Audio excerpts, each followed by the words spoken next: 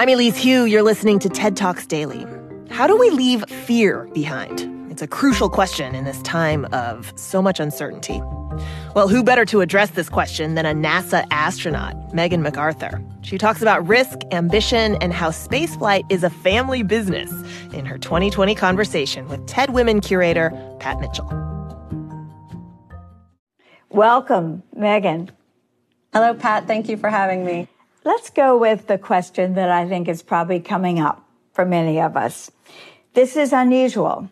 Husband and wife met during your training, and in the year that you got married, you both flew into space. Separately, you on the Hubble telescope mission, and Bob on the mission to construct the space station. And ironically, if your mission had gone awry or needed help, Bob was assigned to be on the rescue craft. You know, launch day is for all of us a time of great excitement, yes, but also anxieties about the risk and the fear we might feel inside just watching. How do you prepare for launch day?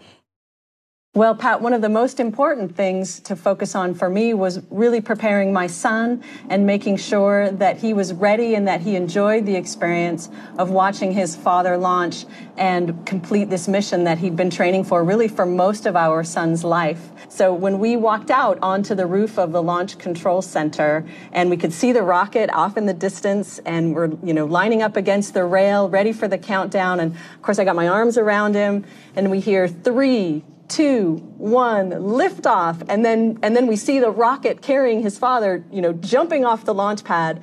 And for me, it was this moment of just an outpouring of feeling and emotion that had been, with me for such a long time. And this, I'm crying and I'm laughing and I'm just shaking. And so I had to let go of my son, who was fine, by the way. He was completely fine. And I'm covering up my mouth because I don't know what kind of sounds I'm going to make with, this complete terror and this complete joy at this moment. And thinking about, what it took to get there, my husband, an accomplished astronaut, an experienced Air Force flight test engineer, he'd formerly been the chief astronaut, and I've watched him launch into space twice before, and it's been terrifying every time. Why is that? So, of course I love my husband, but it's more than that. It's that I love my husband, and right now I can't do anything at all to impact the situation. I'm standing on a rooftop. I have no job. I have no way to contribute. And so that's where, for me, the fear comes from, is that feeling of helplessness. And so over and over in my life, I've seen, of course, that training and preparation can get us ready for an event like that, but it's having the input, having the ability to impact your situation that is what removes the fear and balances it. It balances it for you. So the education, the experience, you have to have that, but also having a voice, having an input, having a seat in the cockpit is what allows you to leave that fear behind. But what about your son, Megan? He won't be there. He'll be on the ground watching mommy take off into space, just as he watched his dad, who returned safely. But how have you taken special preparations for him to see mommy doing the same? Well, his first reaction when learning that mommy was going to go into space, first he told me, "No, mommy, you can't go." That was his very first response. And then as he got more comfortable with the idea, his dad went up and came back, and then he said, "Well, okay, you can go for 30 days, but 180 days, that's too much. You can't go for that long." He's also obviously seen his father go through all of this. And so for him, it's become this normal thing. This is a normal thing that mommy and daddy do. We'll read stories back and forth while I'm here in Russia over a video conference. And I was given the idea to fill a jar with chocolate kisses, and then he can have a kiss from mommy every day that I'm gone. So he likes that idea very much. Well, just to be clear, it's a great message that this young man is getting about mommy and daddy doing the same job, isn't it? And I just want to bring forward a quote from the SpaceX leader, Gwen Shotwell, who was asked about your going and your husband's going, and she was questioned about your flying in the same pilot seat or spacecraft as your husband. And here was part of her answer. "I'd like to point out that, Megan is first and foremost an astronaut when it comes to our perspective." Well, I did want to reach through the screen and high five Ms. Shotwell when she said that. I very much appreciated that remark. You know, it has changed for me over the years. The first time I flew in space, I was married, but I was not yet a parent. And both my husband and I came to NASA as single people, and we met and married, of course, at NASA.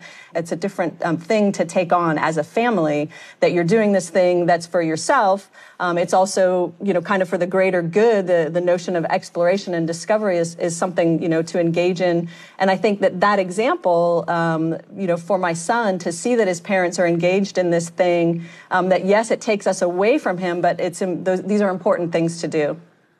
And you were in high school, Megan, when the Challenger spacecraft tragically exploded and the whole world confronted the realities of the risk that you and your husband and other brave women and men are taking. I remember that moment, and I still hold my breath every time during each and every launch. So how do you find the balance between knowing the risks are real and you're feeling prepared enough to do what you have to do and what you want to accomplish?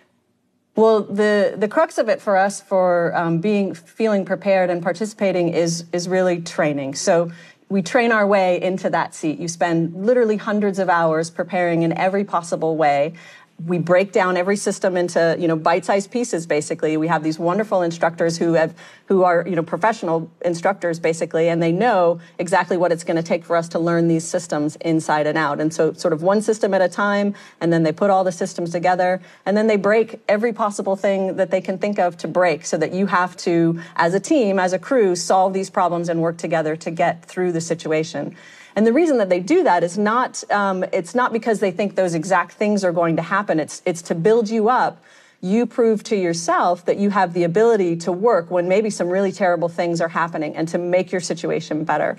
And the thing that's going to happen isn't necessarily going to be the specific one or even 100 different scenarios that they've shown you, but you have worked and you have developed your skills, which will support you to kind of tackle any problem that you might have, not just as a crew in the ship, but now you've worked with the whole team on the ground, and you know you're going to be able to solve those situations working together.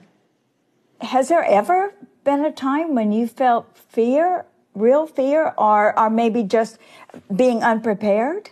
A couple of years ago, I had the, I'll say opportunity, but I had the situation where I was voluntold to take an assistant directorship job, and it was something I was very reluctant to do. I didn't feel prepared for it. I didn't feel like I had the right skill set, and I didn't feel like I was going to be good at it. And none of those are good feelings. There's a part in your book, Pat, where you say, I realized at some point that being ready could mean being ready to learn quickly while doing.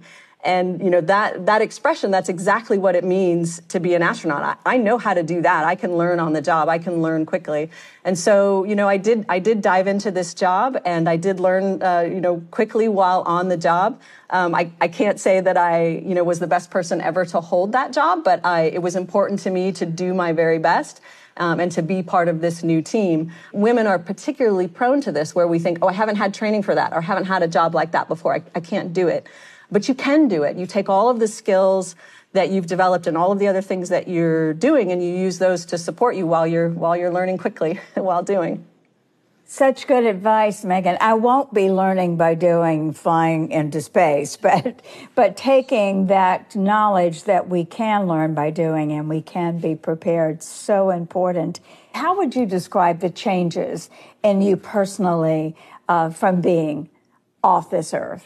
But in the very beginning, when I first launched into space, you're very busy. You're on this spaceship that's just gone through a launch sequence, and you have to turn your spaceship into an orbiting platform. And so you're very busy. So we have these books, and we're heads down in the books, and we're going through all the steps and moving switches and loading computer programs.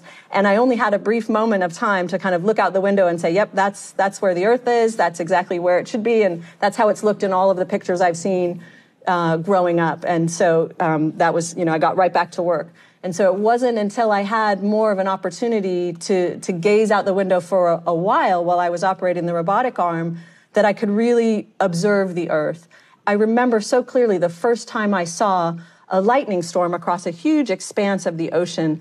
And the lightning, it appeared in different colors, and it lights up the inside of the clouds and makes this kind of, dramatic pattern. It was like having your own laser light show laid out below you. And the realization struck me that this is not static. This is not a photo.